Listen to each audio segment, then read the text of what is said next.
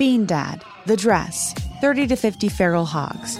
If you knew what any of those were, you spend too much time online. And hey, I do too. 16th Minute of Fame is a new weekly podcast hosted by me, Jamie Loftus. And every week we take a closer look at an internet character of the day. Who are they? What made them so notorious? How did the internet or the algorithm choose them? And what does a person do when they're suddenly confronted with more attention than the human psyche can handle? Listen to 16th Minute of Fame on the iHeartRadio app, Apple Podcasts, or wherever you get your podcasts. Something that makes me crazy is when people say, well, I had this career before, but it was a waste. And that's where the perspective shift comes, that it's not a waste, that everything you've done has built you to where you are now. This is She Pivots, the podcast where we explore the inspiring pivots women have made and dig deeper into the personal reasons behind them. Join me, Emily Tish Sussman, every Wednesday on She Pivots. Listen to She Pivots on the iHeartRadio app, Apple Podcasts, or wherever you get your podcasts. The Big Take from Bloomberg News brings you what's shaping the world's economies with the smartest and best-informed business reporters around the world. We cover the stories behind what's moving money and markets, and help you understand what's happening, what it means, and why it matters every afternoon. I'm Sarah Holder. I'm Saleha Mohsin. And I'm David Gura. Listen to The Big Take on the iHeartRadio app, Apple Podcasts, or wherever you get your podcasts. On the Bechdel cast, the questions asked if movies have women in them. Are all their discussions just boyfriends and husbands, or do they have individualism? The patriarchy's effing vast. Start changing it with the Bechdel cast. Hey, Jamie. Hey, Caitlin. It's your birthday, so I brought you some hard-boiled eggs. Yes! Do you want to kiss and then have sex in my bathroom? Let's see where things go. Yeah, that was a lot to ask at the top. I appreciate. I think people should be a little more direct. And I'm just being clear with my intentions, you know? Yeah. I will say, like, I just want to make sure that me, like, accepting the egg isn't like a metaphor in your eyes, and it's just a validation that I am hungry, and I'm never gonna turn down a free egg. That's so fair. Honey, I'm not going to turn down a free egg under any circumstances. Someone presents me. That's like a disgusting free food to offer. Ooh, I got eggs on the brain recently. Oh, I heard a wild story about eggs the other day. Okay, but I'll tell you off pod. Okay. Well, all you listeners can just wonder what Jamie's little egg story was. The intrigue. A friend told me a really long story about eggs, and it was disgusting. Disgusting. Okay, well, I can't wait to hear about it. Thanks. Well, anyway, this is our podcast in which we should we hey, that passed. Oh my gosh, look at us passing the Bechdel test on your birthday. 2 women talking about an egg anecdote, because I wasn't specific about the gender of the person who had the egg experience. True. Wow. Makes you think. And eggs are feminist icon eggs, so feminist icon, the egg. There's a great, I'm a big fan of YouTuber Jenny Nicholson, and she made a video about the Land Before Time movies and singles out this song in like Land Before Time 47, where they ran out of ideas. And like the 4th one. Yeah. And so in the 47th one, the villain is like a raptor who loves eggs, and he sings a song about eggs. Whoa, okay. Yeah. I love that. Egg culture. Wow, egg culture is really strong. Okay, so this Wait, is our what's the podcast? It's my birthday. Yeah. It's your birthday. Happy birthday, Jamie. Thanks. A few things right at the top. Yeah. So this is our show in which we examine movies through an intersectional feminist lens using the Bechdel test as a jumping off point. We can chat about that in a moment. But I just want to point out that this is our second attempt at doing this episode on The Shape of Water. Yes. What if we failed again? What if the egg thing was what took us down this time. First, it was the 311 cruise. Yeah, let's tell them what happened, because it was. I think as it was happening, we were having so much fun, but we were also like we were scaring ourselves a little bit. Yeah, we're because it's never happened, unprecedented. Truly. So what happened is that we were all set to record an episode on The Shape of Water. Totally prepped. It wasn't a Matrix situation. The intentions were clear, and we were going to do it. We, however, both had a hard out. We only had about 90 minutes to record. And so we start recording, we start talking, and we were silly. We were feeling silly. We hadn't recorded an episode in a while because I am on tour in Europe. So, we were just catching up.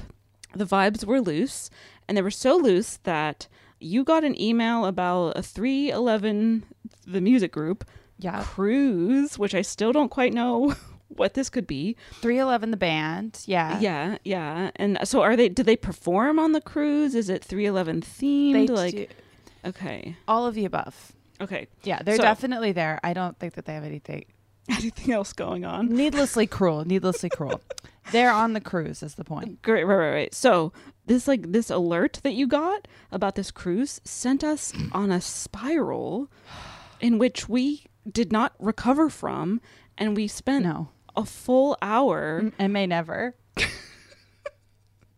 and we will never recover from it. So I believe at the time of the release of this episode on The Shape of Water, matrons will have been exposed to the episode that we are talking about right now. This kind of, we went off the rails and had a silly time episode. I don't think, and just to plug the Matreon while we're here. Sure. Hello. I think it's been a while since we've had a truly off the rails Matreon episode. That's not usually how it goes. We usually, use the Matreon to cover popular requests.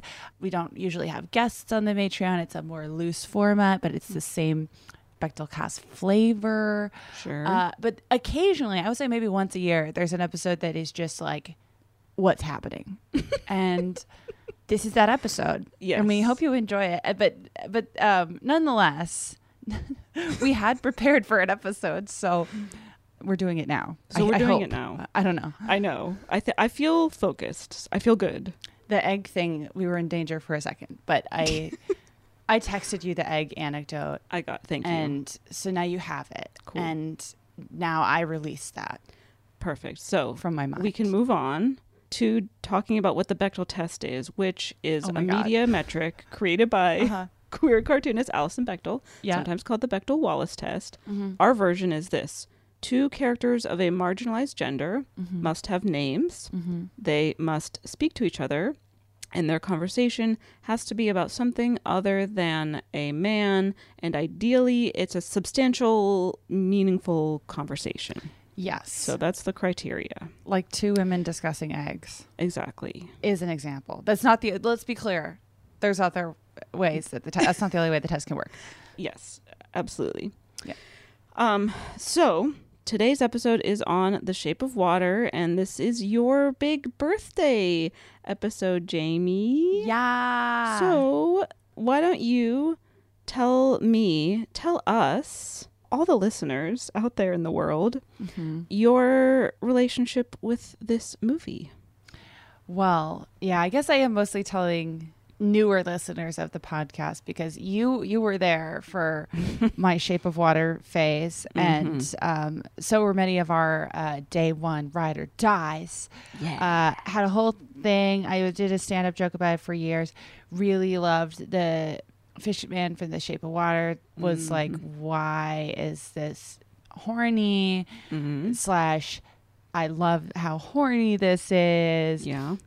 / wow, Doug Jones. Like, that's a Pandora's box of my favorite thing in the world, which is obscure details about character actors. Like, there was just a lot of elements of this movie that was ticking for me. Yeah. I love Del Toro, and I also love, like, I tend to skew more towards Del Toro's sentimental side of his catalog. Sure. Mainly just because I'm not much of an action person. Mm-hmm. So I was very excited. I was like, oh, this is maybe the most sentimental one yet. I really enjoyed this movie when it came out. I didn't think about it critically very much. I feel like when it came out, I feel like it was like people generally liked it, but it was, I think, maybe considered to be a bit overrated in terms of how much awards attention it generated. Yeah.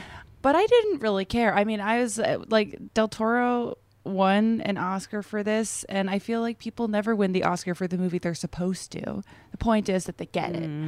So would it maybe have made sense for him to win for another movie? Sure. Pan's Labyrinth, perhaps. Exactly. I remember seeing a lot of takes, and I'm like, you're not even wrong, but I just, leave Del Toro alone. Where that was the same year that Get Out came out. They're like, Get Out should have won Best Picture. That's the most impactful, memorable, good picture of 2017. You might be right about that. I think so. I mean, certainly cultural impact and good. Okay, but we're not here to talk about. I don't want to pit the boys against each other.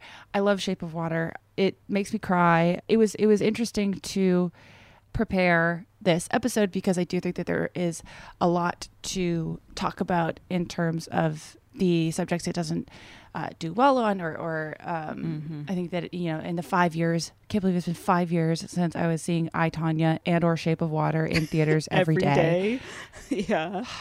I guess also, I do think that this is a thing, like where end of 2017, bit of a low for your girl, Jim. And I feel like, the movies that you become attached to when you're at a bit of a low in this era, Shape of Water and I, Tonya, they're just always a little special to you. But I think that there's a huge conversation about disability in particular and the portrayal of disability in big movies that needs to be had about this movie. I'm excited to get into it, and I'm excited to get horny for the fish man again. It's been a while. I remember how much you loved his fish butt. Ooh. And fish abs. I think you were really isolating certain parts of his fish body, and I was objectifying him hard. Fish thigh gap, I want to say, as well. He did have oh my God, I forgot. Not the thigh gap. I forgot that I was really fixated on the thigh gap. Yes. Wow, I wonder what's happened to me because I wasn't. Maybe I'm making progress on my own body issues because the thigh gap didn't leap out at me this time. Huh. So, progress? Question mark? We don't know. Could be. That said, yes, the sexy fish does have a thigh gap, and that's just those are facts. Indisputable truth. Yeah. I don't think that they ever ended up making an action figure of him, which I feel like I need to check. But I feel like that was a miss. I was kind of just like, much like I was waiting for the Babu Frick plushie to come out. You're like, it's going to happen. Yeah. It's just a matter of time. I thought that having the Fishman in my home would be inevitable, but it hasn't happened. Well, maybe you have to open your birthday present from me. Just kidding. Doug Jones pops out of a cake. I don't want to make any promises I can't keep. So maybe. Who knows? What's your history with The Shape of Water? I saw it in theaters, I think only one time. Oh, unbelievable. I think my favorite thing about this movie is the production design. Yeah. And I like the story generally, but it's not my favorite of Del Toro's, and no. I just didn't feel that much of an attachment to it. I was kind of flabbergasted that it won Best Picture. Yeah. I thought there were other movies that were far more deserving, and I kind of like ended up having some resentment toward it because of that. And then I never engaged with it again. So I like this movie. I don't love it. It's just, I feel kind of maybe even neutral, I suppose, about it these days. But it was interesting revisiting it. I noticed, do you remember when we covered A Little Princess and there was like this green motif? And everyone was like, what does green mean in this movie? Alfonso Cuarón, what are you trying to say with the green? And he was like, nothing, I just like green. And I found, I think maybe Del Toro was doing the same kind of thing because so much of this movie is green or like little objects or just little flourishes in the movie Yeah. are green, and it has a very similar just like color palette and like lighting scheme as A Little Princess, and I guess other of his movies. I mean, he's like pretty consistently like visually consistent in his work, and Yeah. I think that's a major strength of his again. But I was like, there's a lot of green in this movie. What does the green mean? And I'm hoping that someone asks Guillermo about it, and then he's just like, nothing, I just like green. We can't get into it here because this is yet another, I think the other major derailer of our last episode. But the timing of this episode is kind of fun, not intentionally, but because the new trailer for Guillermo's, I'm not on a first name, Guillermo del Toro's Pinocchio movie just came out. Yeah. We can't talk about Pinocchio anymore. No, we cannot. Today. And if you don't know why, it's because we accidentally talked about Pinocchio instead of The Shape of Water for like 45 minutes. Yes. Wow. It's like genuinely like my chest tightened a little bit because I still want to talk about Pinocchio Gate 2022. Look it up. Battle of the Pinocchios coming to the Matreon this November. Okay. Shape of Water. Okay. So we both saw it in theaters. Yeah. I really was attached to it at the time. I haven't watched it in a couple of years, honestly. The moment passed for me. Unlike I, Tonya, which I still watch constantly, I don't watch The Shape of Water constantly. So it was interesting to revisit it with a few years distance. Yeah. Still, I mean, the cast of this movie is rather wild. Oh, character actor after character actor. Just top marks across the board casting wise. Okay, let's talk about the movie. Let's do it. Let's take a quick break first and then come back and talk about the movie. Okay, we'll be right back. Splash, splash.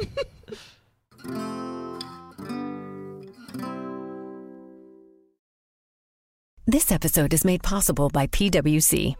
It's getting hot out here. Moving the mercury can help move your business. PwC helps turn sustainability theory into real-world action. Reduce your carbon footprint while increasing transparency in net zero commitments. Start with reporting to identify your climate risks and reinvent your business. Create a more sustainable business and a stronger planet. It's all part of The New Equation. Learn more at thenewequation.com. Bean Dad, The Dress, 30 to 50 Feral Hogs. If you knew what any of those were, you spend too much time online. And hey, I do too. 16th Minute of Fame is a new weekly podcast hosted by me, Jamie Loftus, where every week I take a closer look at an internet character of the day. Who were they? What made them so notorious? Why did the internet choose them? And what does a person do when they're suddenly confronted with more attention than the human psyche can handle? I'll be talking to internet historians, experts, and yes, the main characters themselves to get a fuller picture. Because I think that even outside individual experiences, a character of the day tells us something about how the internet worked at that time, and how the attention economy developed into the freaky three-headed dragon it is today. Together, we probably won't be able to properly log out, but we can take a walk down scary internet memory lane and see one day a little more clearly. Listen to 16th Minute of Fame on the iHeartRadio app, Apple Podcasts, or wherever you get your podcasts. Something that makes me crazy is when people say, well, I had this career before, but it was a waste. And that's where the perspective shift comes, that it's not a waste, that everything you've done has built you to where you are now. This is She Pivots, the podcast where we explore the inspiring pivots women have made and dig deeper into the personal reasons behind them. Join me, Emily Tish Sussman, every Wednesday on She Pivots as I sit down with inspiring women like Misty Copeland, Brooke Shields, Vanessa Hudgens, and so many more. We dive into how these women made their pivot and their mindset shifts that happened as a result. It's a podcast about women, their stories, and how their pivot became their success. Listen to She Pivots on the iHeartRadio app, Apple Podcasts, or wherever you get your podcasts. And we're back. So, shall we get into what's going on and what did we figure out what The Shape of Water is? Oh, like what literally, like the answer to that like what is the shape of water? Is it just the shape of Doug Jones? Oh, with his butt and abs and thigh gap? You mean? Is it just that shape? Because I'm fine with that. Could be that. It could be something a little more poetic, like what isn't the shape of water or something, you know? Whoa. What? And or the shape of water could be People didn't anything. ask that question. The shape of water is an idea. It's a lie you tell yourself. Oh my gosh. Oh. Anyway. Okay. Sorry. What happens in the movie? Okay. So we open on an image of like the interior of an apartment that's completely underwater. We are also getting voiceover from someone who tells us about Richard this tale. Jenkins. Yes. This tale of love and loss and a monster. And then we meet Eliza. That's Sally Hawkins, a.k.a. Mrs. Brown from Paddington. It is so wild. Lest we forget. I think we mentioned this in our Paddington episode with Demi Adejuibe, that you get to see Mrs. Brown's nipples in this movie. It's very alarming for me. Paddington, imagine Paddington seeing Shape of Water. I don't think he's allowed. Oh my God. He's too young. How old is Paddington? Paddington is a child, ? Then why does he have the voice of an adult man? Because bears. And why can you, and then he can't be a child. Wait, hold on. He can't be a child because he goes to adult jail and he has the voice of an adult man. He's an adult. But that doesn't mean he should see his mother's nipples. I'm just saying. Well, he's an adult. These are some interesting questions. Much like, what is the shape of water? How old is Paddington? We'll never know. They should have sent Paddington. They would have sent him to juvie, which also would have been interesting. Okay, we are getting into derailing territory. We're going to focus up again. Okay.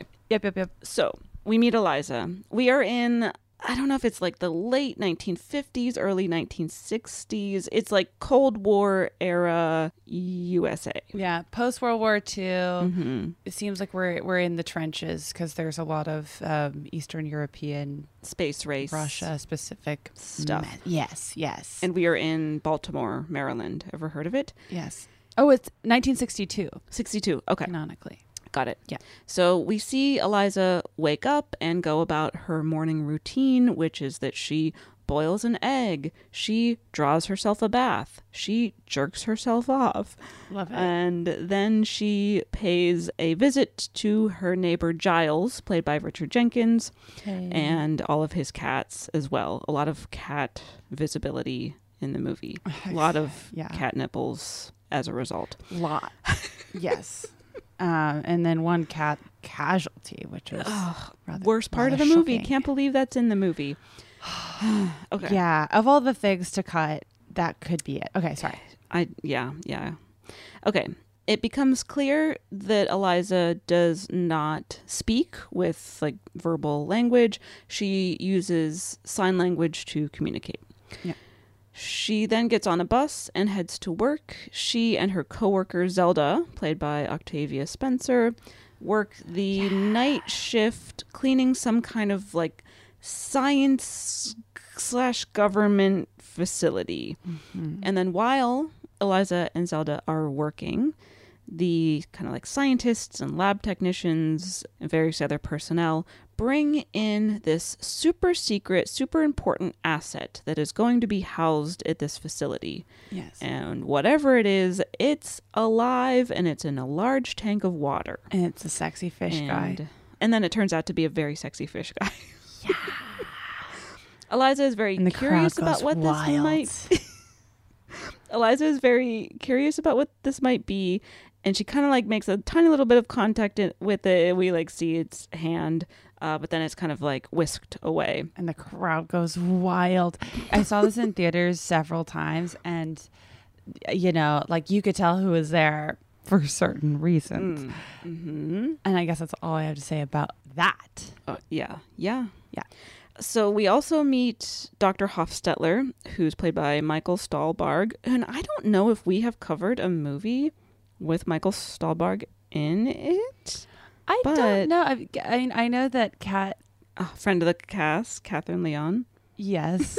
Of the Spy Kids episode. Of course. Yeah. She had like a Michael Stuhlbarg newsletter for a while. Is that correct? Yeah. The Daily Barg, in which she would just The Daily Barg send out a photo of Michael Stuhlbarg to any subscribers of this newsletter just to say, hey, here's another photo. Is it still active? I don't think so.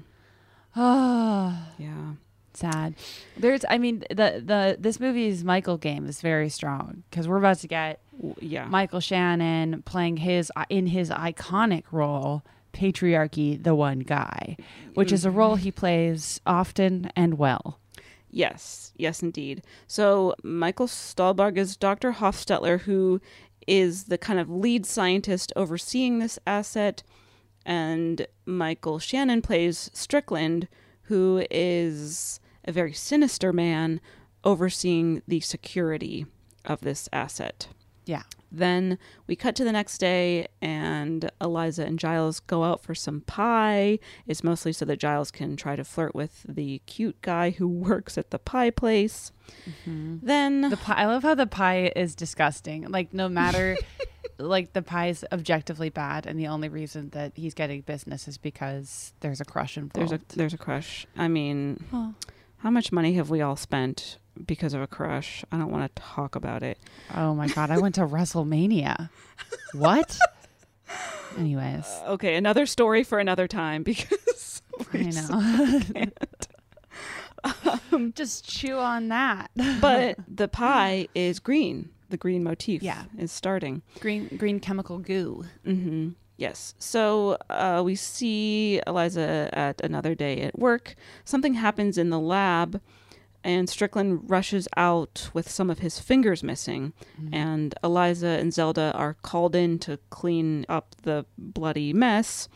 And in this lab, there's a large pool of water that the asset is maybe swimming in. And then Eliza meets this quote-unquote asset, which turns out to be a sexy fish man played by Doug Jones. Woohoo! And the crowd goes wild. Yes, we love him. He's so handsome. Oh, what a reveal. Oh, it is a great reveal. That is such an iconic scene. I feel like even if you don't like the movie or you think the movie is like a little bit forgettable, whatever, some of the common criticisms of this movie, that it's just like not his best. The little peek that the fish guy does when he's looking at the egg and they're locking eyes and you're like, this rocks. Right. That happens in a couple scenes from now. Oh, okay. Sorry. I was getting ahead of myself because it's my favorite scene in the whole movie. I love a meet cute, and this is a stressful meet cute, but it's good. Yeah. Michael Shannon is a Leo. I guess that makes sense. Is he now? Okay. It's almost his birthday. By the time you're hearing this, it'll be his birthday. Yeah, it's Leo season. I was going to make a hilarious joke that it's not a meet cute, it's a fish cute, because in this case, meat is like MEAT. It's a pesca cute. Pesca cute. Wow, Michael Shannon, Leo, something to think about. Mm-hmm. So in this first little encounter here, Eliza and the Fishman have kind of a little moment, but they are interrupted when someone comes in and he disappears into his tank of water. Mm-hmm. So the next day, Eliza goes back into the lab and comes face to face with the Fishman. This is the scene you're talking about. Yeah. And at first he's like, "Rawr!" But then she offers him one of her hard-boiled eggs, and then he's like, "Rawr!" And then he's like, "What now?" And he grabs it, and then he dives off into the pool. Yeah. Then Strickland has a talk with Eliza and Zelda. He points out the scars on Eliza's neck, and we learn that they are from an injury she sustained when she was a baby, and it's why she is not able to speak. Right. Then Eliza continues to visit the fish man under the guise of like cleaning the lab. Uh-huh. But basically there's a montage where she brings him a bunch of eggs. She plays music for him. She teaches him some sign language. They're falling in love. And it gets pretty flirty. They're falling in love. She dances and he's like, whoa. Good dance. It's getting pretty spicy in the lab. Mm-hmm. And who sees this but Dr. Hofstetler? And then it's revealed that he is a Russian spy who gives information about the Fishman to his Soviet comrades. But his whole thing is like, yeah, I'm a spy, but also I love science, and I think this Fishman should be protected and like studied, and he's not like other spies. He's not like the other spies. And I don't know if I like figured out a way exactly to work this into the recap, but the whole reason that they have captured this fish man is that he is able to kind of switch his breathing mechanisms from like breathing with gills underwater to breathing presumably with lungs above water, like the air. Yes. And they're studying this because, again, both the U.S. and the Soviet Union are in this space race, and they're trying to figure out, can we like use the anatomy of this fish man and kind of replicate that so that we can like kind of use like how do astronauts breathe in space kind of thing. So they're like studying that. Right. Anyway, I didn't really recognize that was what they were studying, and I've seen this movie 10 times. It's hard when the movie makes you horny. There's a lot of things that just kind of whoop right over your head, and that's okay. I don't come to this movie for science. All right, so one day Eliza sees Strickland torturing the fish man. And then some military personnel come in, and this is when we find out that like they're studying him to give the Americans an edge against the Soviets in the space race. Yeah. So Strickland wants to basically kill the fishman and dissect it. Dr. Hofstetler is like, no. And Eliza overhears all of this. So she starts to hatch a plan to rescue the fishman because she feels this very intense connection with him. Yeah. Not only have they been like flirting romantically, but she feels that they are very similar in that they can't speak with like verbal language, but they can still communicate with each other. And she feels that he sees her for what and who she truly is in a way that she doesn't feel other people see her exactly. Right. So she begs for Giles to help her with this rescue mission, which he refuses at first, but then he changes his mind and agrees to help. So they start to plan out this like heist / rescue, and then it's time to execute it. Dr. Hofstetler realizes what Eliza is doing and decides to help her get the fish man out of his tank. Yeah. But Strickland starts to figure out that something's going on, as does Zelda, who is like, Eliza, what are you doing? But then she helps Eliza. Yeah. Strickland does the opposite. Meanwhile, Michael Shannon's fingers are rotting off of his body. And you're like, it's a metaphor, but it's still nasty to look at. Yucky. And then you're just like, wow, who's the real? I mean, it's like this movie, you very much like know where it's going and what it's trying to tell you. Mm-hmm. But I kind of enjoy a lot of parts of it. When you see the fingers start to fall off, you're like, he's the bad guy. Wait a second. Is this hang on, he's the monster. Subversion? Yes. Yes. Yeah. So Eliza and Giles successfully get the fishman into this van that Giles is driving, and they escape. But Michael Shannon is like, what's happening? Bang, bang. And he's like firing after them. But he doesn't know who has committed this robbery of the fishman. It reminds me very much. Did you ever? No, you wouldn't have watched Hey Arnold, right? I know it, but I didn't really watch it. The scene where they're getting the fishman out of the lab reminds me very much, and I doubt that this was an inspiration of Del Toro's. It's just similar. But one of my favorite episodes of Hey Arnold, shout out Hey Arnold heads, is when Arnold's grandma, who's like kind of this renegade, they go to the aquarium and they see a big sea turtle, and like there's graffiti all over his shell. He's not being well taken care of. He's really sad. And then they help the sea turtle escape into the sea. And it's a similar heist. And it's also a similar, like, he was bred to be captive. How is he going to survive in the wild? That TV show is capturing heavy themes for children. Yeah, seriously. Yeah. There's a whole section on Wikipedia, scholarly journal, Wikipedia, where it's like various people accusing Del Toro of plagiarism, because apparently there are several existing movies or plays or things like that that have very similar stories. To what degree? To like people having like, sex with a fish? Because that might just be parallel thinking. Right. And I mean, everything was like concluded as it was just parallel thinking, and that like he didn't plagiarize anything. But like one of them, for example, is, I think it was a movie about a cleaning lady who helps a dolphin escape from a facility. Oh, I forget what the other ones were. I feel like helping any captive animal escape a zoo aquarium type situation, that's a pretty common theme. It's just that you're not usually like dating them.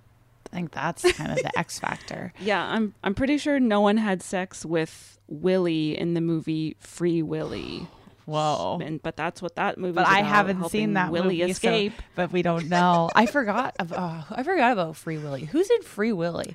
I just feel like there's like who's in? You know what? Free Willy. It's probably like Devon Sawa or something. I actually never saw Free Willy either. I feel like I have probably seen. I've probably been in the room when Free Willy was on, but Free Willy was like not really my jam, and I'm like, I don't even know what I'm saying when I say that.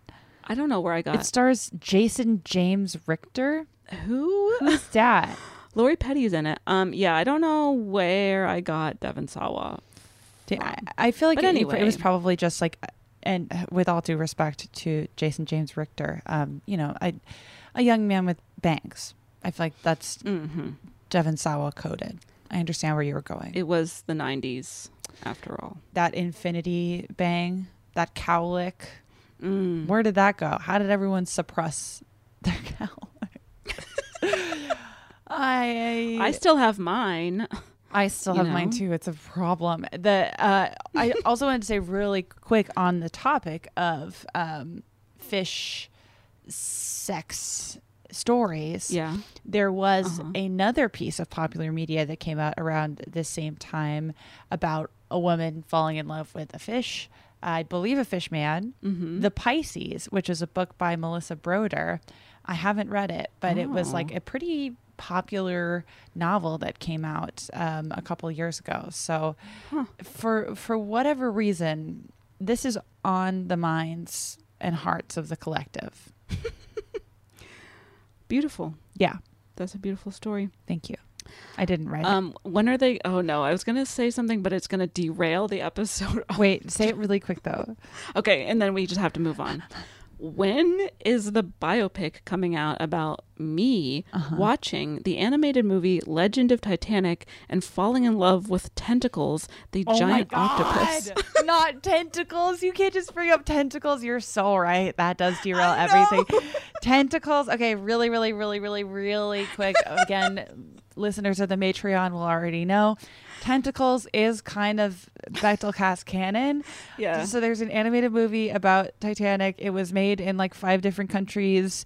It's very kind of dissonant in terms of it is like a mix of an American Tale, because there's mice on the Titanic. Then there's also the plot of the movie Titanic sort of happening. Yes, as correct. well. And then what's the third movie? There's like a third.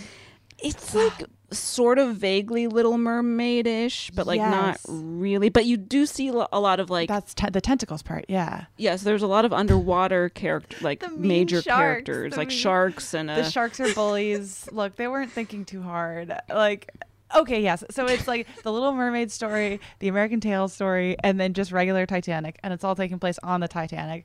It is sensory overload. The bullied in this movie. The Titanic doesn't go the way you're expecting because we've been gassed up with this for the most of the movie seemingly unrelated story of a gigantic octopus who kind of fluctuates in size throughout the movie. Sometimes he's just the size of a regular octopus. Sometimes he's the size of the Empire State Building, or let's say the Titanic, or Titanic. So anyways, he's getting bullied, but then he learns to believe in himself. His name's Tentacles. And then he's Titanic sized when it suits him.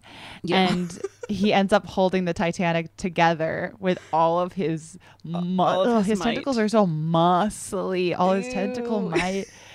And he's also like fleshy colored. He's pink. Yeah. And so in this version of the Titanic narrative, there are no casualties. Everyone on Titanic survives because he holds the ship together after it hits the iceberg and then breaks in half. But he's like, no, not on my watch. I'm Tentacles. And then he saves everyone. So anyway, that's Legend of Titanic. It's on YouTube if you want to watch it, which you should.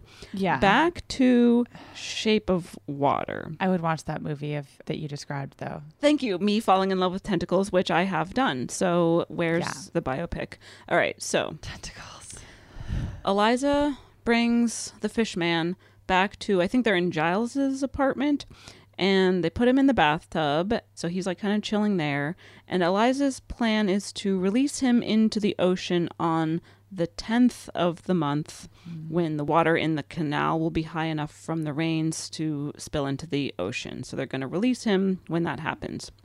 So back at the facility, Eliza and Zelda have to just like play it cool. They have to pretend like they don't know what's going on, which works out pretty well because the people who work at the facility think that a like highly trained special forces like Soviet group of people pulled off this heist. Although Strickland is like suspicious and he's like, something doesn't add up here. And he's also fixated on for nasty exploitative reasons. He's fixated on Eliza. Yes.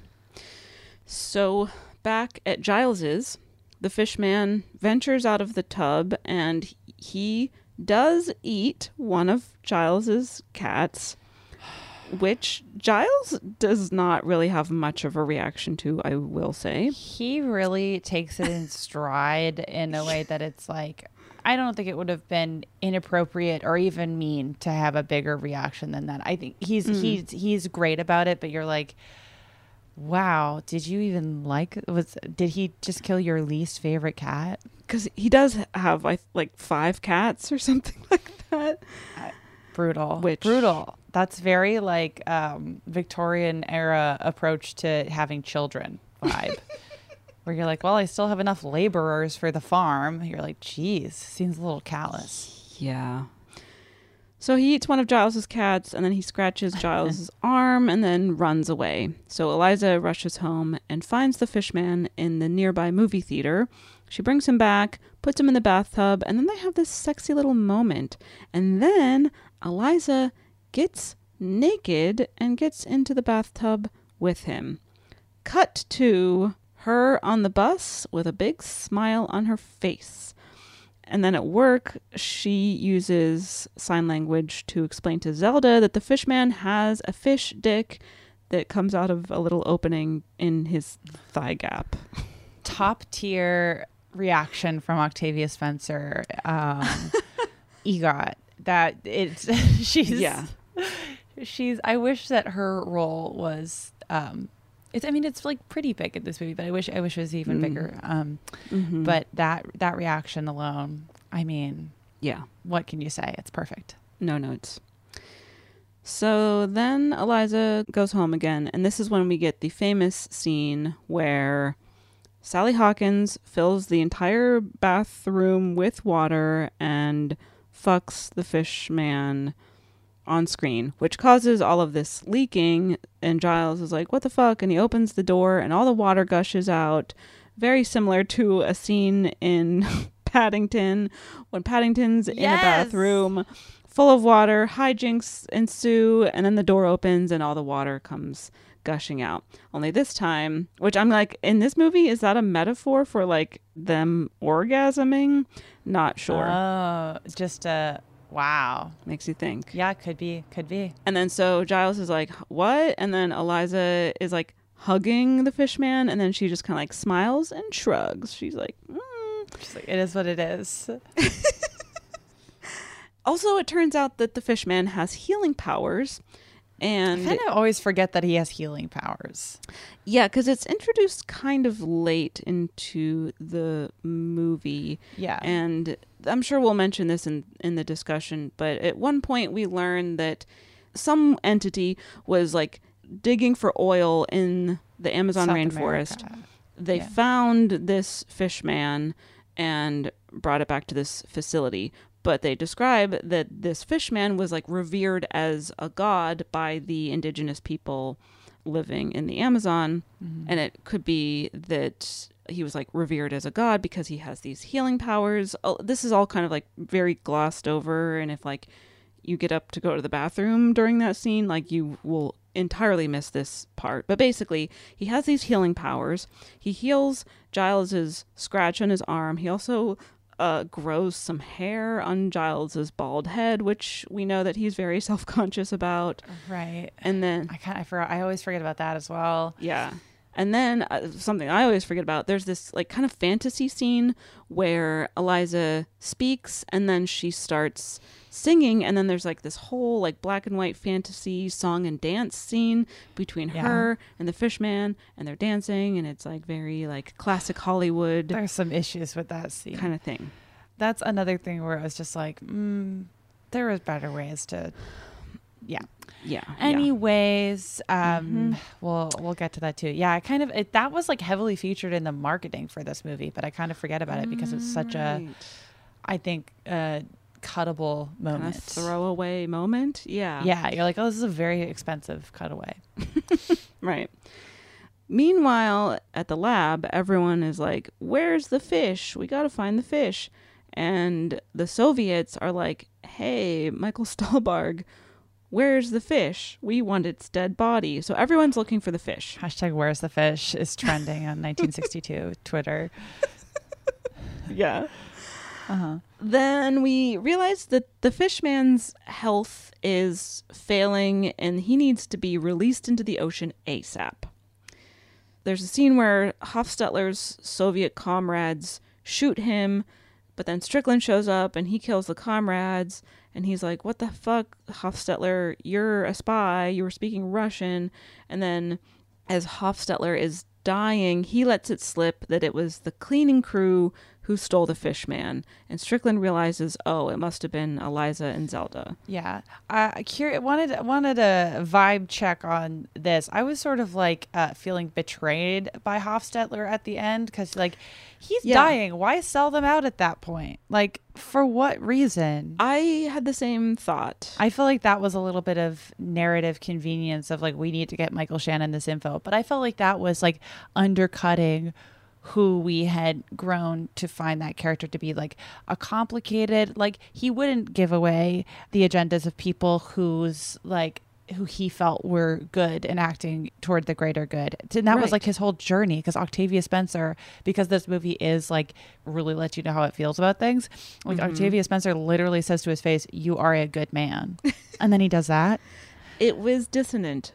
I agree. It just felt like a plot device almost. Yeah. Anyway, it's not the biggest deal, but that's another moment that I forget about, where you're just like, couldn't he have just like found some evidence instead of like undercutting that whole, because I thought that was like a really good job by Michael Stuhlbarg too. I wonder what the Daily Barg had to say about it. I don't remember, unfortunately. I'm gonna guess positive. But yeah, no, I had the same thought. But this allows Strickland to like kind of figure out that it was Eliza and Zelda who had something to do with the fishman being stolen. So first he goes to Zelda's house to question her. And her husband tells Strickland that it was Eliza who was responsible for this, the stealing of the fish man. Right. So then Strickland goes to Eliza's, but she and Giles have already left to go release the fish man into the water. But Strickland figures out where they're headed because they're going to the docks, and he goes after them. Cut to the docks. Eliza and the fishman are saying goodbye. Strickland shows up. He shoots the fishman. He shoots Eliza, but then the fishman uses his healing powers to heal himself. He slashes Strickland's throat, and then he takes Eliza's... great Michael Shannon line that you're like... He's really delivering this line that you're like, what? He's like, you are a you god. Are a god. Oh, I can't wait for 10 out of 10. Do you remember how Michael Shannon was literally in 8 Mile? Sometimes I just forget how deep his filmography is. No, I don't remember that. He's in Kangaroo Jack and 8 Mile. What a career. Wow. I know. What can't he do? His early filmography is really funny because he was just in he all over the place. Cecil B. Demented, Pearl Harbor, Vanilla Sky, 8 Mile, Kangaroo Jack, Bad Boys 2. He was in a movie. Whoa. He was in a movie called Zamboni Man. What? What a legend. Wow. It's a short film, but he played Walt the Zamboni Man. Whoa. I wonder if that's about a man who gets bitten by a radioactive Zamboni. That would be really... Wait. Hold on. We have to collaborate on this because it could turn into like an ice situation. Well, yeah. Oh my gosh. Wow. Zamboni Man. Possibilities. Sorry. I was just looking at his filmography to just confirm that it was in fact him and that I remember seeing in 8 Mile 20 years ago. Yeah, I guess you're right. It was. Okay, so Strickland is murdered by the fish man, and then the fish man takes Eliza's limp body and jumps into the water with her. She seems to be dying, but he turns the scars on her neck into gills, and then she seems to come back to life and she's healed. Although, one interpretation is that she's alive and they live happily ever after underwater together. Another interpretation is that that's kind of like a fantasy and she actually dies. Kind of like how Pan's Labyrinth ends. Yeah. Where the main character in that movie dies, but then she's kind of like reborn as this princess in Labyrinth world. Anyway, so different interpretations of the end, but that is how the movie ends. So let's take another break and we will come back to discuss.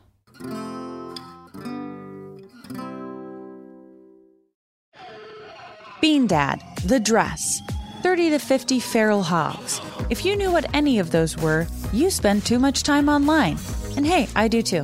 16th Minute of Fame is a new weekly podcast hosted by me, Jamie Loftus, where every week I take a closer look at an internet character of the day. Who were they? What made them so notorious? Why did the internet choose them?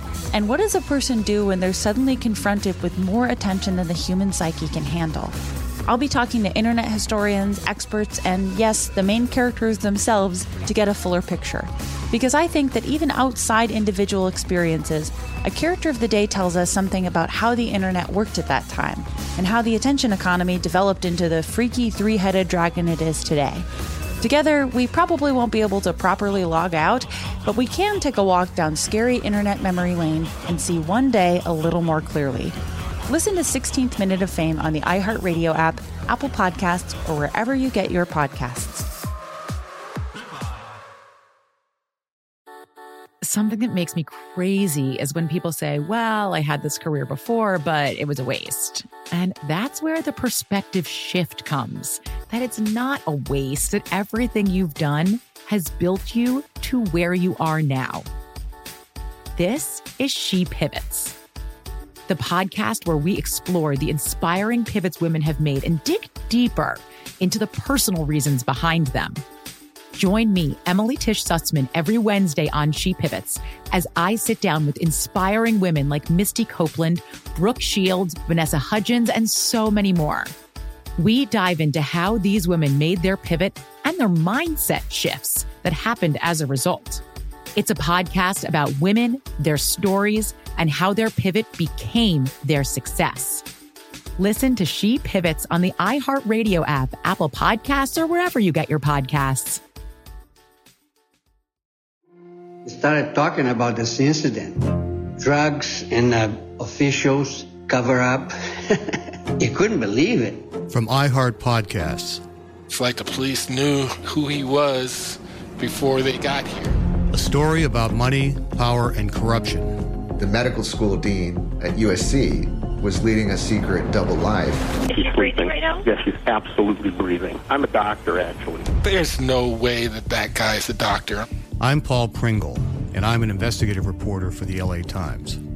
This is the story of an investigation that starts in a hotel room in Pasadena, California, and reaches all the way to the top of two of the most powerful institutions in the city of Los Angeles. When people fall in line, they fall in line. Looking back, I realized, everyone knew.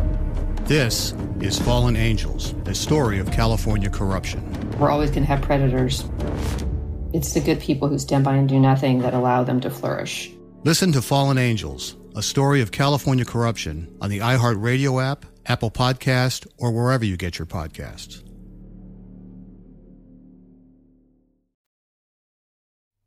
And we're back. I just had during the break, I, dipped in my little pool, my little tank of water, and I had a little bath. The tank of water. The tank of water. Okay, where shall we begin?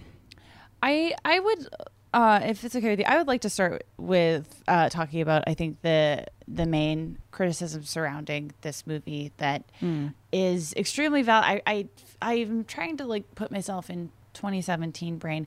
I remember this being discussed when the movie came out, but it was not central discussion at all. Sure. And so I want to talk a little bit about how disability is portrayed in this movie. As always, we're interested if we have listeners with disabilities that would like to share their perspective. I've seen kind of a wide variety of takes on it, but Same. I mean, the first issue is one that we've discussed on the show before, which is, Eliza does not speak. She has a disability. She's not played by a disabled actor. Right. So this is something that happens all the time. I feel like it's very often presented as, obviously there are many, many, many talented disabled actors that would have been more appropriate for this role. But I feel like instead I read a lot to this effect, and we've discussed it on the show before. There's sometimes disabled parts are taken by able-bodied actors as a challenge. And it's kind of it's been sort of framed as an Oscar baity thing to do. Definitely. And I think that in the case of Sally Hawkins, that's exactly how it played out. Right. And I think a lot of people have commented on her good performance. I don't know, I don't know if that's the right word, but I mean, I do think that she does a good job in the movie, but although a lot of people have also pointed out that it's pretty obvious that she is not fluent or even very good at sign language. I was also having trouble confirming if she uses American Sign Language. I saw some people saying that the sign that she uses in the movie is not entirely ASL, but some of it is. But then other people have confirmed that she is using ASL. I don't know enough about it to know firsthand, so I couldn't confirm if that is the type of sign she's using. I was also, I was seeing criticism around it, but I couldn't find specificity. So if there's anyone listening that could answer that, I mean, I'm very curious. I just wasn't, I wasn't able to find it. Yes. So that's the first problem and again, we've talked about this a lot on the show, of a non-disabled actor being cast to play a character who is disabled. And I think that is one of the problems, because basically everyone who worked on this movie is an able-bodied person. And as far as consultants being brought in, that didn't really happen. So I was looking for any indication that had happened, and it had, which is, I mean, I think for 2017 in particular, I was pretty surprised at. That seems like a really glaring mistake. You would have thought, right. So I'm pulling this from a HuffPost piece entitled How the Shape of Water Makes People with Disabilities Feel Less Human by Elise Wanshell. It basically says that HuffPost reached out to Fox Searchlight to ask whether there were any disabled consultants involved with the film. And a representative of the film said that, like, basically in response to that question, said that 2 ASL coaches were involved during the production, but that appears to be the only consultants. So right, which this seems like a pretty clear-cut case of there should, that like you would need to have consultants involved from the very, very beginning, not just as it pertains to working with actors, which is definitely important. And it sounds like maybe Sally Hawkins didn't have enough time to even get to where she needed to be on that front, which I wasn't aware of because I don't know ASL. And so that seems really frustrating for someone who does speak ASL to see it presented in this kind of like sloppy way, which I'm not saying that's the fault of the consultants, who knows, but it's like, you know, if Del Toro wants to have a disabled protagonist, great. But then you need to bring in a consultant, or even better, a co-writer who can shape that story from the jump and not just, you know, the script shouldn't be locked without consulting. Like, yes. And because that did not appear to happen, there are some issues with the way disability is represented in the movie.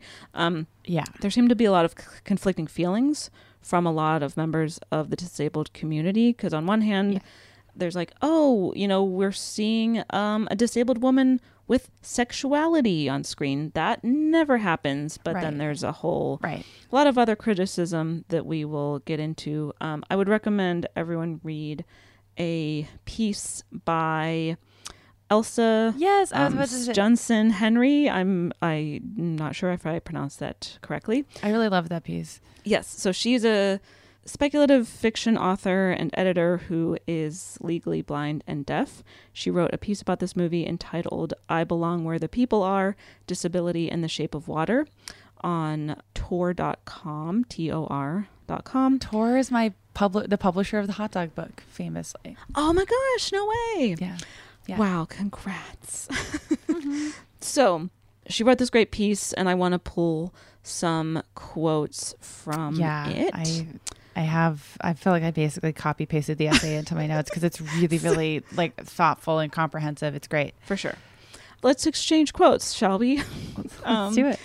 So the first one I wanted to share is this. Elsa says, quote, "The first time in years that I have seen a disabled woman sexually desired and indeed sexually active and loved in a film is by a monster. Monsterhood and disability are inextricably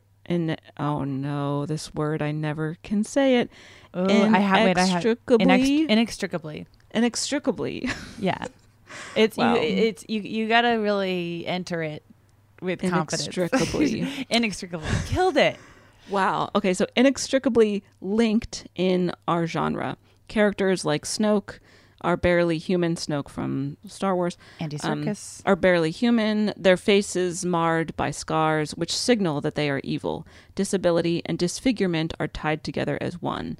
Elsa's scars on her neck have been read as gills by some, a hint that her disability is in fact monsterhood all on its own." Right. Unquote. So this is something that we've talked about a fair share on the podcast, especially when it comes to horror movies, because horror is a genre that is very, very guilty of this. Yeah. But it's not limited to horror movies, like, you know, that genre at all. This is something that spans across genre, where disability or disfigurement will be linked to villainous behavior. So that's kind of like where the movie, and it depends on how you interpret things, but like this is definitely one kind of reading of the film. Yeah, I want to share a quote from that essay as well, because I do think that it's like the core issue, because I do want to acknowledge that a lot of what I was reading around this movie, and I think we should talk about this more in detail when we get to talking about sex anyways. Yeah. But, having, I think that it's Elsa Shenson Henry who wrote that, she had never seen a mainstream movie where a woman with a disability was centered as being sexually desirable, as, initiating sex, and, which I think is kind of a cool element of their relationship. It is very motivated by Eliza. Kristen Lopez wrote a piece in the Hollywood Reporter. She's such a good writer. In which this is a big talking point of her piece of the sexuality of disabled characters and how it's very rare to see. So we'll cover that more when we talk about sex, baby. Sexy sex. Let's talk about fish sex, baby. But I did want to share that, the use of Eliza's disability seems to be not strictly, but a lot of it is used as a metaphorical purpose versus just representing a disabled character in the world, which is patronizing, as many writers have mentioned. I'm not saying that I think that Del Toro intended it that way, but it's definitely, he presents this movie as a fairy tale, and fairy tales very often do this kind of stuff. So I wanted to share a little more of Elsa Shenson Henry's essay that, sort of lands on it's ultimately, Eliza isn't loved by a member of her own species, and the only way that she's able to find acceptance is through possibly dying and definitely being with someone who is not of our own species. So she writes, quote, "Society says that disability makes us lesser, makes us uneven humans. The worst of humanity looks at me with my one clouded eye and my one hearing ear. It looks at me and says I am half of what I could be. This isn't a projection. I don't feel less than whole. I've had people tell me that I am lesser than them, that they couldn't imagine what it would be to inhabit my body, that they would rather die than experience what it is like to live in a disabled body," unquote.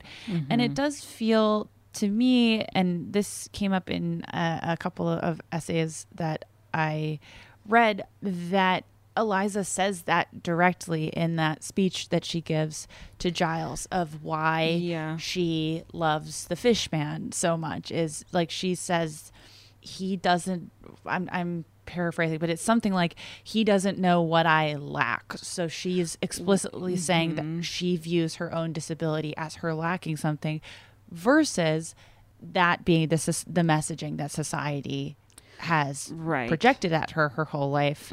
But it's the way that it's written makes it canonically, she views her own disability as being deficient. A lack. She also, I think in the movie, Eliza says that she is incomplete. Yes. Which, again, if you had disabled consultants on the movie, a line of dialogue like that, I don't think would be in the movie. It would be Eliza's feelings about her disability, I think, would be framed very differently if it were coming from the perspective of actual disabled people who would have just a more informed perspective on how disabled people view and feel about their disabilities. So there's a quote from a writer named Amy Lowe in CBC, shout out Canada, that I thought sort of tied that together pretty well. She said, quote, "I found that really unfortunate because it sort of reproduces the stereotype that nonverbal people can't express themselves in a way that's actually comfortable or natural for them. And then it also reproduces the stereotype that disability is like a cage," unquote. So I think that Eliza's whole storyline kind of lends itself to viewing her disability as a metaphorical storytelling tool rather than an element of who she is as a person. And the other moment that seems to draw the most criticism we've already talked about briefly, which is the old Hollywood flashback thing, which I would hazard a guess was Del Toro, I feel like, you know, like auteur is often like romanticized past Hollywood stuff by a lot, and it's probably just like, oh, wouldn't this be cool? But the text of that scene is that Eliza is sitting across from the fish man, overcome with how much she loves him. Mm-hmm. And then for one scene, she quote unquote sheds her disability and is able to use her voice to sing, and they dance, and like it's this like fantasy sequence, but the core of the fantasy is like romanticizing her shedding her disability instead of right. I feel like you can still have that same unmemorable sequence of them dancing in a way that doesn't right, exactly, like it without it romanticizing like, oh, she would be I feel like it implies that she would be so much happier right if she could speak. But yeah, and that was on, I mean, that's not something that occurred to me the first time I saw the movie, but it's like absolutely true. And again, like you're saying, like if there had been consultants or co-writers and during the writing process, I think that would have been a very, very easy thing to catch.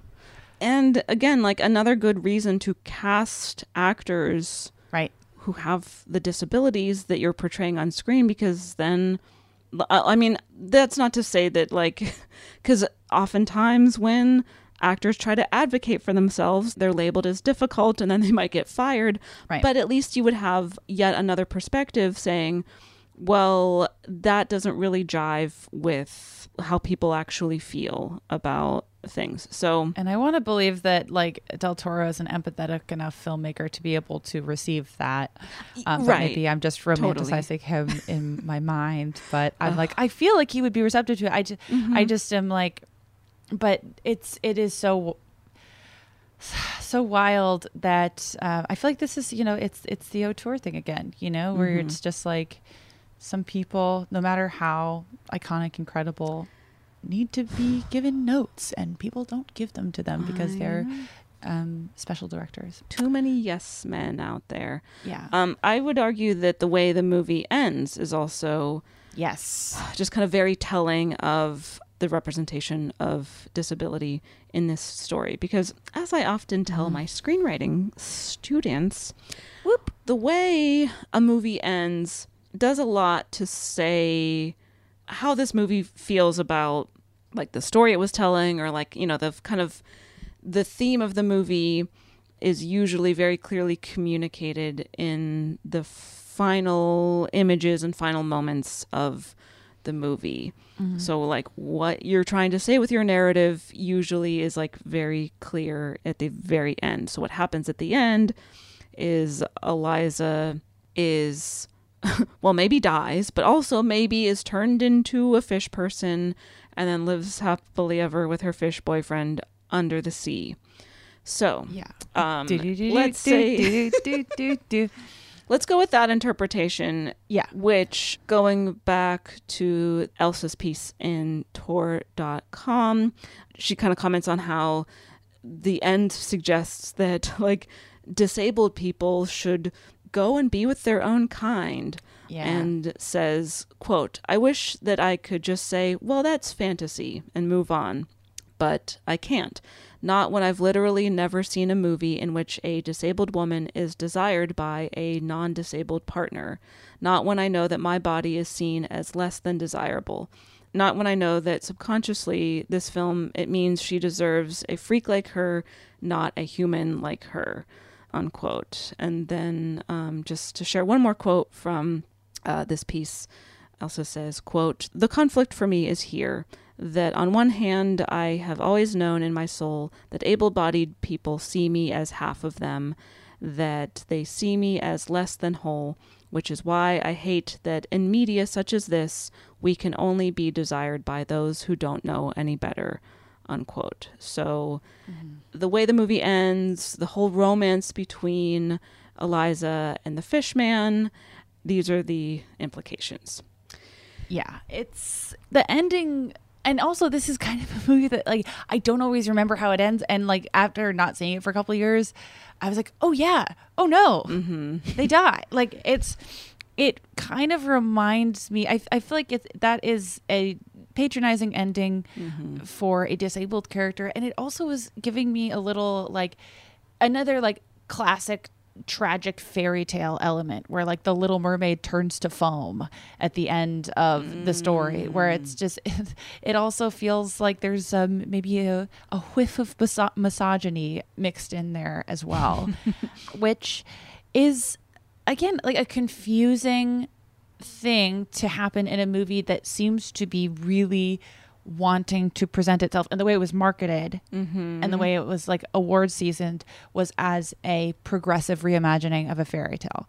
So if that is the tack you are taking in promoting your movie, a glaring kind of turning away when it comes to disability is I think kind of irresponsible and worthy of further discussion, because it is, I mean, and we've been guilty of this in like the early Bechdel cast days. Disability is so often left out of film criticism and discussion. And for a movie that's marketing itself as like, because this movie does try to, and I think successfully in many cases, address a lot of society's prejudices. And I think it does think it's saying something about disability, but it rings patronizing because it's like, oh, look, she got accepted by somebody and like by a big old fish. And you're like, well, fuck you kind of. But like this movie does, I guess I'm kind of transitioning into a different bucket of discussion. Yeah. Like this movie does at least touch on racism, because this is happening in 1962 around the civil rights era, that we see an example of just in general. I mean, like people of color in this movie are treated as lesser than, and then most explicitly in that scene in the pie shop that just all of a sudden, like, what I mean, I don't even mean this as a criticism, but like it turns out like Pie Man is evil, like really abruptly, like because we've just seen him as like, hey, welcome to the pie shop, I'm the hot guy who sells pies, and then it was like, I'm homophobic, and then he's like, and I'm racist, and then the scene is over. And it's, I mean, 1962 and now there are certainly people like that. I was just like, whoa, and then the scene is over and it doesn't come back. So here are my thoughts on the matter. Sure. So a lot of people point out when discussing this movie that like, yeah, it's an inclusive movie where, you have the protagonist is a disabled woman. Her best friend is a black woman. Her other best friend is a queer man. And I think the movie is suggesting that like these are people who were on the fringes of society in the 60s. Like these are marginalized people who became friends because of kind of this common ground they share of being marginalized by, like white, able-bodied, hetero Michael Shannon patriarchy. Mr. Michael Shannon. In the case of this movie, specifically Michael Shannon. Yes. Yeah. So that you have this like quote unquote diverse cast of main characters. However, I felt that the way some of these characters were portrayed and characterized in the movie felt like it was leaning into some stereotypes, where if you look at Zelda, played by Octavia Spencer, I mean, she's doing an incredible job, and she's, doing as much as she can with what she's given. But I like this very much falls into the like black friend supporting a white protagonist, and also I would argue like the sassy black friend stereotype. Yeah. I think that this movie like attempts to give her a little bit more characterization with a subplot with her husband, which I feel like doesn't really cut the mustard in that case. Like if the only background you're going to be given is that she appears to be in an emotionally volatile relationship with her husband, right, like that's all you're going to give us for a background for a character that, as you're saying, like does not as aggressively as many movies, but does fall back on some tropes. This movie feels very like, because it was released early into the Trump years, and you can like, I can't quite like put my finger on like but you can feel that. Yeah, right. In a way that, like, I don't even mean to be like disparaging towards the filmmakers, but it's just like they're trying to be inclusive. They want to like make a statement, but it's like not really quite there, but they really think they're doing something. That feels like a lot of early into the Trump years media, right? Especially because this was would like have trying been to say everything at once and kind of saying not much and not executing it very well or very like intersectionally. No, right? Because like this movie came out in 2017, but it would have been shot, over the course of many months, if not like a full year before that. It would have been written and developed probably a couple years even before that. So like, but by the time the movie comes out, Del Toro is like speaking with specificity about this, where I think he presented also because as like a story with parallels to the immigration experience. He said in an interview for this, which I think was like a lot of what he was touching on and had to do with his personal connection to the story, as well as, the really clear parallels between old monster movies, Creature from the Black Lagoon specifically, obviously. But so he says, quote, "I feel it as an immigrant that has been received by this country, but I feel there is a sort of the demonization of the other very present. I needed to talk about the beauty of the other." So the way that he talks about this movie, I think he leans more on Doug Jones' Fishman versus Eliza and Zelda and Giles, which I think is perhaps part of the reason that they are kind of softly stereotyped in some ways, where it's like, the focus is we want the audience to empathize with the Fishman because he represents the monster, the other, that has been used throughout cinematic history to, look at me saying cinematic on my birthday. Oh my goodness. Happy birthday. Yeah, Mensa. It's kind of nuts. But and I like, it seems like it was at the core of his mission to take this monstrous quote unquote character that has been used as coding for a lot of marginalized groups over the years, and to flip that and use this group of marginalized characters who see that in the monster, empathize with him, and encourage audiences to do the same. So he's encouraging people to look at media from the past a little more critically, even if you love it. Always supportive of that. Like, I feel like I understand what his core mission is. I think it's like a good, righteous mission to have, right, that fits into his body of work really well. Because you could argue that for fucking Hellboy, right? Like, this is like a through line in his work that I think is really cool, but it's like we're saying, it's in the execution of like that message is going to ring a little hollow if you're falling back on tropes for the marginalized characters that are like surrounding the fish guy. Right. Yeah. Because like, again, going back to Zelda, you have like, I feel like she's pretty one-dimensional, and then the kind of one attempt to give her a little bit more dimensionality is with this like subplot with her husband, which also just ends up playing into stereotypes of kind of like a deadbeat husband. Yeah. It gives her this moment of empowerment over him because she stands up to him at the end, but like she has a girl boss moment. But that's also the scene where that happens is the first time we are like really meeting that character. Yeah, for sure. So ultimately, it's hard to, like, I'm rooting for Zelda to have more of a character to work with, but it's like the movie makes it hard for you to be like woohoo in that moment because we've never seen this guy before. We've just heard about him in passing. And then the other black characters in the movie are either you only get tiny glimpses of them, you really learn nothing about them, and it feels like a lot of times they're just used to show that another character is racist. Yes. Or there's a weird scene where Eliza is watching a newscast about civil rights protests and like violence enacted against protesters, and Giles is like turn that off, and it's like, why is that?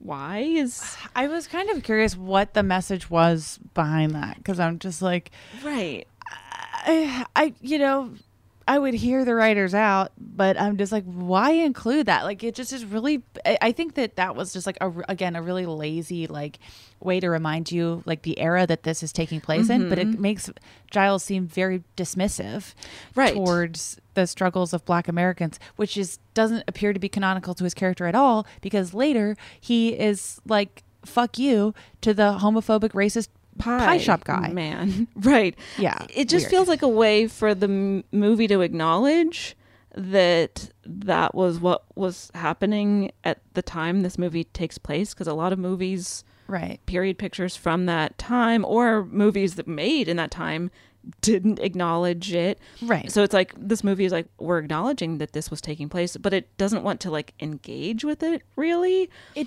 does feel, maybe this is like closer to the Trump era movie thing, where it's like, this movie I think has good intentions, but is like biting off more than it can chew. And it's trying to like, not like solve, obviously, but it's like trying to address every societal ill, and like, especially not really something that can be done in a 2-hour movie, especially in the Michael Shannon character, because like, oh my God, literally patriarchy the guy. Yeah. He's racist. He's a misogynist. He wants his wife to be silent during a sex scene that is for some reason in the movie. He also sexually harasses Eliza.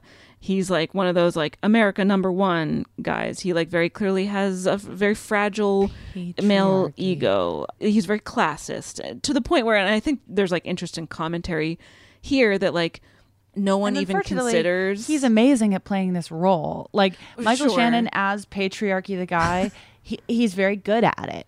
But it's like we've been talking about on the show for years now, beginning with our Girl with the Dragon Tattoo episode, ? Like, that's just kind of, and it's like, you know, I can like hear defenders of this movie, which I have a lot of love for the record. I chose it for my damn birthday movie. Yeah. I can hear defenders of this movie being like, well, it's a fairy tale, so the characters tend to be a little broad. Sure. True. But like, I feel like, you know, kind of cherry picking like what we're subverting and what we're not. Patriarchy the guy is just not an effective storytelling tool. I feel like at this point that should be obvious. Maybe, I mean, but also I think that there was an element of cathartic energy behind patriarchy the guy as a character early in the Trump administration, only because in my opinion, this movie came out, I think it came out post Me Too, but was certainly produced but you know, because there were not a ton of public discussions about misogyny that were treated as culturally serious. Seeing patriarchy the guy taken down a peg and killed and blah blah blah, like there was some sort of, I feel like there was a cathartic element to it for sure at that time. Yeah. But now that things have moved on, it's just like, even if it is a cathartic storytelling tool for some people, I'm kind of over it, honestly. Like, I just don't think it's a very effective way to make any commentary, because like we've talked about a million times, it's far more likely to experience, you know, discrimination of many kinds from a guy that is just kind of a guy, and that is the problem. And that's like why prejudice is so pernicious, because it's just cooked into people that, you know, it's not like, I mean, there are, you know, bigoted supervillains out there, unfortunately, and it seems like there's more all the fucking time, but it just doesn't feel like the most powerful storytelling tool to wrap up every single prejudice in one guy and then kill that guy and be like, we did it, problem solved.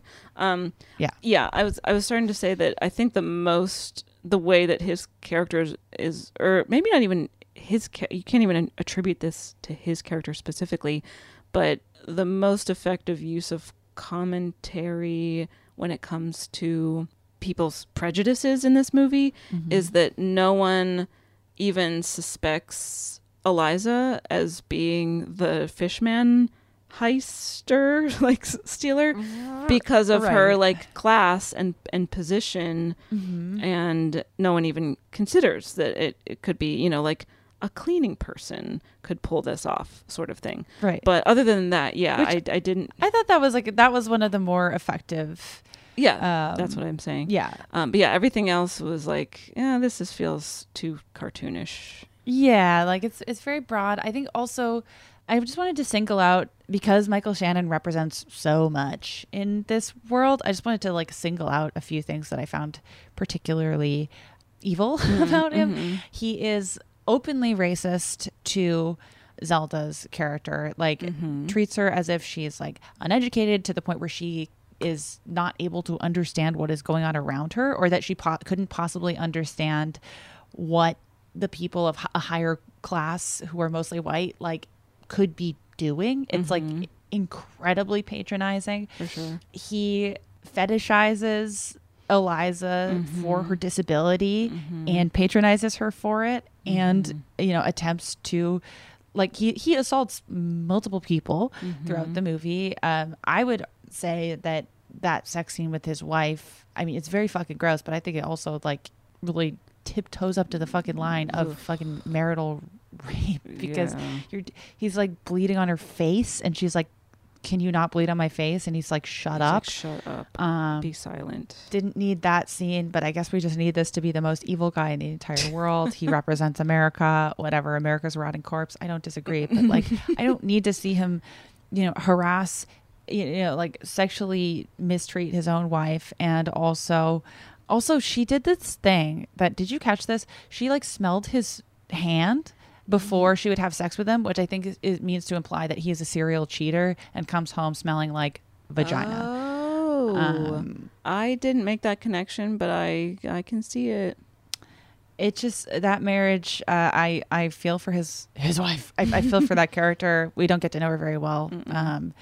But yeah, like I just wanted to single out, especially like his fetishizing Eliza's disability. I just think is like really gross. Certainly something that I know happens in the world, but it just seems like, again, another like big issue to like take a bite out of and then essentially make no meaningful statement about, outside of like, this is wrong, which is more than a lot of movies do. But it's just, I don't know. Yeah. Movies that try to attack every single problem in the world, it's just, there's not the bandwidth, I guess. Not in The Shape of Water. Continuing on that line of thinking, I wanted to touch on queerness in the movie, specifically when it comes to Giles's character. Richard Jenkins, icon. Love him. Love him. Love all of his cats. Yeah. His character's cats. R.I.P. the one. Oh, R.I.P. I forget what the cat's name was, but he just like so nonchalantly. Yeah. He literally was like, it's okay. Does it pass the Bechdel test? When Richard Jenkins is like, the fish man ate my cat, and the cat has a name. Does that pass the Bechdel test? The new dog ate my homework.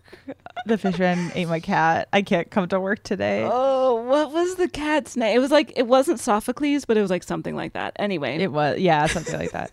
So Giles is a queer character, and we see him be rejected. We see he's a lonely person. He constantly talks about how lonely he is all the time. And that's not coming from nowhere. Like feelings of isolation and loneliness are certainly something that a lot of queer people have experienced throughout history.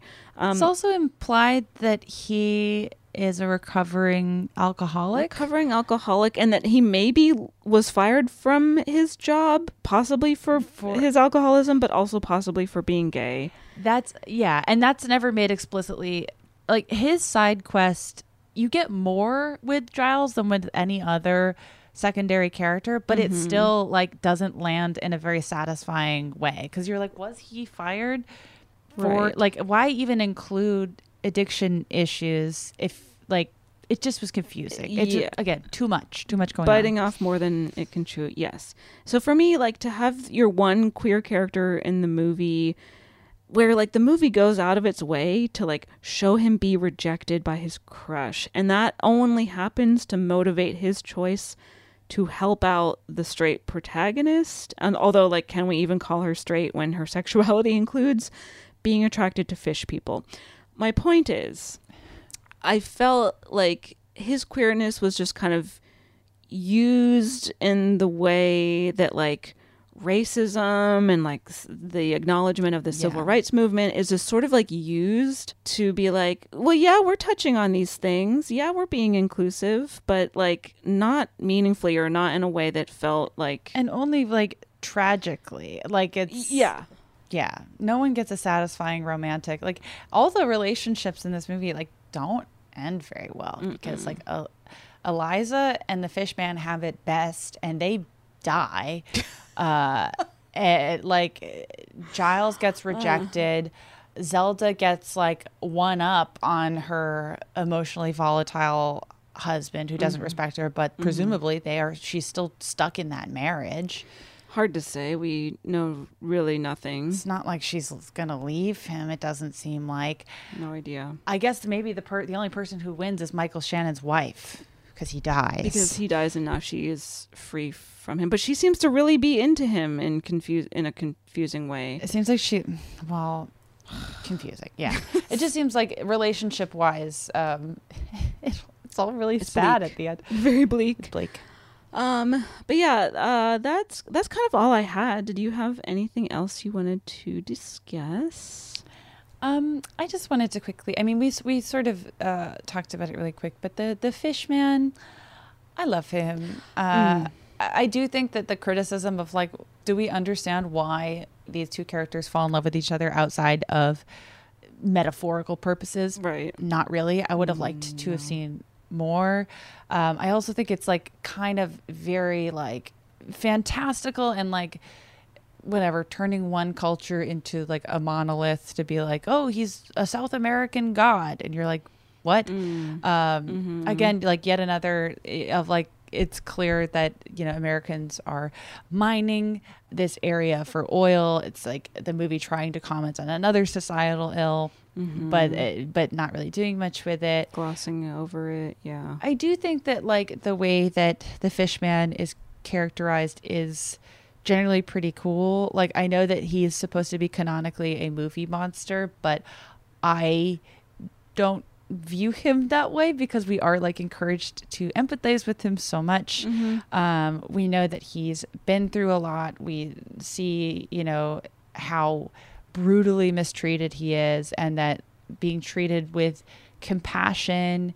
I really love him. I get the issues surrounding the character, but I thought it was like he and Eliza, they fuck, and we celebrate that. And that is that whole sexual relationship felt to me like she initiated, which is cool. You don't see that in a movie a lot. And iconic that there's an Oscar-winning fish sex movie. That is really, they can't take that from us. Something you simply can't forget.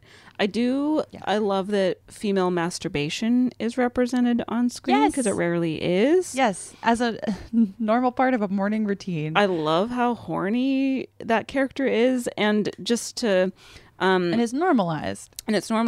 And again, shout out to Kristen Lopez's piece in The Hollywood Reporter. We'll link to it as well. But Kristen writes about how disabled characters in media are often presented as lacking sexuality or not having any sexual desires, and that media about characters with disabilities tends to focus on straight white men. So Shape of Water presents kind of an interesting subversion to these tropes because it focuses on a disabled woman and allows her to be a very sexual being. So, I appreciate that. I appreciate a horny woman on screen. I also liked that the movie didn't get like into her past sex life, because I feel like that is like, I don't know.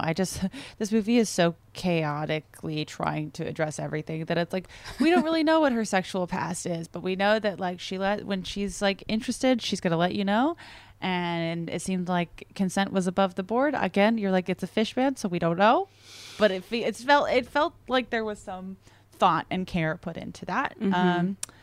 This movie is, I don't know if it quite goes into my guilty pleasure category, but on the right day in the right mood, Shape of Water you know, it's a movie that I'll turn on. Sure. Because the cast is so good. The score also, that's like kind of out of our purview, but I think the score is so beautiful. Yeah. And Set I design. love the scene with the fish and the egg. Yes, it's a Del Toro movie. It's like beautiful. Right. And the fish man hot. Loves eggs and sex. And has a thigh gap and a really tight little butt. Yeah. True. So ultimately, I would say that it does pass the Bechdel test. Yes, in a way that we often don't come across. On the butt alone. It passes the Bechdel test in a way that we don't often come across because we are used to seeing like verbal spoken communication between characters of marginalized genders when it comes to a movie passing. But for example, many scenes, well, actually, a lot of the conversations between Eliza and Zelda are either about the fish man, Zelda's unappreciative husband, or Michael Shannon's character. Mm-hmm. So they talk about men a lot. I think there are like isolated conversations where they are not talking about a man, but communicating in a way that, again, like we don't often see on screen because we don't often see sign language being used as a way of communication. So just pointing that out, that it's nice to see representation of the Bechdel test being passed via sign language. Yes, I think that is a rare pass. I also wanted to shout out that there are 2 writers credited on this movie, obviously Guillermo del Toro, but also Vanessa Taylor. Mm-hmm. She's written a ton. She wrote the Divergent movie. She wrote on the new Aladdin movie, which that's not her fault. She wrote Shape of Water. She wrote on Game of Thrones. Like, she's, cool. Oh, and she also, They Don't Leave, but she wrote Hillbilly Elegy. Yikes. Oh. Well, look. What I'm saying is, I think that it is net positive that Del Toro had a woman as a co-writer. Mm-hmm. So there you go. There is, it's not just totally men across the board. And that was what is the name of that story? 2.5 Men.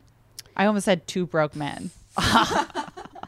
2.5 Men. Yeah, that's the name of that show. Men. That's like the theme song. Is it? I've never watched an episode. Bravely. Oh, well, I had, my grandfather would have that show on in the background sometimes. And the theme song is just saying men like 20 times. Very cool. Very cool. Anyways, 2 Broke Men. Let's write it. So let's hit the nipple scale, shall we? Let's do it. 0 to 5 nipples based on looking at the movie through an intersectional feminist lens. For me, as we've discussed, Del Toro's intentions are clear. He wants to subvert the traditional monster movie, especially because there's been so much kind of like racist and other prejudice coding of monsters in monster movies throughout history. Mm-hmm. There is, I don't know if you can hear this very European sounding siren, because I'm in Amsterdam. Brag. Cool. So cool. Sorry, that sounded mean. Awesome. I can't even hear it. So awesome. Yeah, sorry for whatever's happening. But the intentions are clear, and it's clear that Guillermo del Toro wanted to make a progressive story that subverts a lot of harmful tropes, and he wanted to be inclusive in his narrative. Unfortunately, the execution of a lot of these things just doesn't quite land or hit the mark. You have various ableist implications. You have kind of a lot of tropes as it relates to race and queerness in characters. Just a lot of things that, again, not executed very well. Yeah. Which makes rating this tricky because the intentions are good, but the execution isn't great. I guess I would give this like 2.5 nipples. That's what I was going to do. To me, it's one of those like split down the middles. I agree with you. Yeah, I'm going to do 2.5 as well because of the reasons you are describing, where it's like I do think that there was a lot of good intentions behind this movie. I think even 5 years later, the kind of gaps in consulting, the gaps, the fish thigh gap. First of all, an attack, fight or flight trigger activated, but. Yeah, like I just a movie that had good intentions that bit off way more than it could chew, and didn't do the consulting necessary to attempt to chew ? Right. But it's a sweet movie with a good intention. Yeah. And so I feel like split down the middle makes sense. Who are you giving your nipples to? I will give 1 to Giles's cats, 1 to Mrs. Brown in the movie Paddington. Ooh. And I will give my half nipple. Oh no, I want to give a nipple to Octavia Spencer because she's incredible and she's often cast in roles that her full potential is like we don't see her range, we don't see what she's capable of as an actor because many of the roles that she's cast in are just kind of fish food, if you will. But she's great, so I'll give her one of my nipples, and then I'll give my half nipple to Mrs. Brown in Paddington. Okay. Yeah, I'm gonna give all my nipples to myself because it's my birthday. Oh my gosh! Happy birthday, Jamie! Yeah, sorry about it. Woo! Thank you. Do you have anything that you would like to plug? I would like to plug my birthday. I would like to plug listen to Ghost Church, listen to my other stuff, and Kathy, Lolita, Mensa, all the friends are here. I would say pre-order the hot dog book, but it's not possible yet. But believe, will I be harassing you about that? I would say mainly for a birthday present for me in advance, just remember to be kind and patient to me when I inevitably don't shut the fuck up about the Pinocchio wars. In November, there's 2 Pinocchios coming out this year. I think that I can already feel a real fixation coming on. Yeah. And it's just going to be something that's going to be a lot on my mind in the coming months. So please bear with me as I really get into, there's so many Pinocchio adaptations and I can feel myself getting ready to watch maybe all of them. Wow. I want to go into the Pinocchio wars with eyes wide open. I mean, yes, welcome. I want to be a true witness. Welcome to the I'm a legal observer for the Pinocchio wars. I'm on the sidelines and I'm keeping score. Wow. Tom Hanks Geppetto versus who's the other Geppetto? Who's the other Geppetto? Wait, no, I don't remember. Geppetto. Wait, really, it's not Ewan McGregor, right? Because he's Jiminy Cricket. No, he's Jiminy Cricket. God damn it! Crap, I don't remember. You're right. Oh God, I'm gonna have a meltdown. I think it's like maybe a character actor that we don't see very much. It's probably Doug Jones, honestly. Oh, that would be iconic. I would not forget. It's a British guy. Oh, Guillermo del Toro's Pinocchio versus Robert Zemeckis'. David Bradley. David Bradley is Geppetto. He's Filch in Harry Potter. Okay. All right. Well, we gotta go. Yes. Can't wait for you to enter the Pinocchio verse, Jamie. Happy birthday. Love you so much. Thank you. Love you. And follow us on the Instagrams and stuff. Matreon. You're gonna want to listen to that just off the wall Matreon episode in which we attempted to talk about Shape of Water and we never got around to it. $5 a month gets you 2 bonus episodes. Merch at tpublic.com/thebechtelcast. And with that, it's my birthday, so we have to go to medieval times. Yeah. Bye. Bean Dad, The Dress, 30 to 50 Feral Hogs. If you knew what any of those were, you spend too much time online. And hey, I do too. 16th Minute of Fame is a new weekly podcast hosted by me, Jamie Loftus. And every week we take a closer look at an internet character of the day. Who are they? What made them so notorious? How did the internet or the algorithm choose them? And what does a person do when they're suddenly confronted with more attention than the human psyche can handle? Listen to 16th Minute of Fame on the iHeartRadio app, Apple Podcasts, or wherever you get your podcasts. Something that makes me crazy is when people say, well, I had this career before, but it was a waste. And that's where the perspective shift comes, that it's not a waste, that everything you've done has built you to where you are now. This is She Pivots, the podcast where we explore the inspiring pivots women have made and dig deeper into the personal reasons behind them. Join me, Emily Tish Sussman, every Wednesday on She Pivots. Listen to She Pivots on the iHeartRadio app, Apple Podcasts, or wherever you get your podcasts.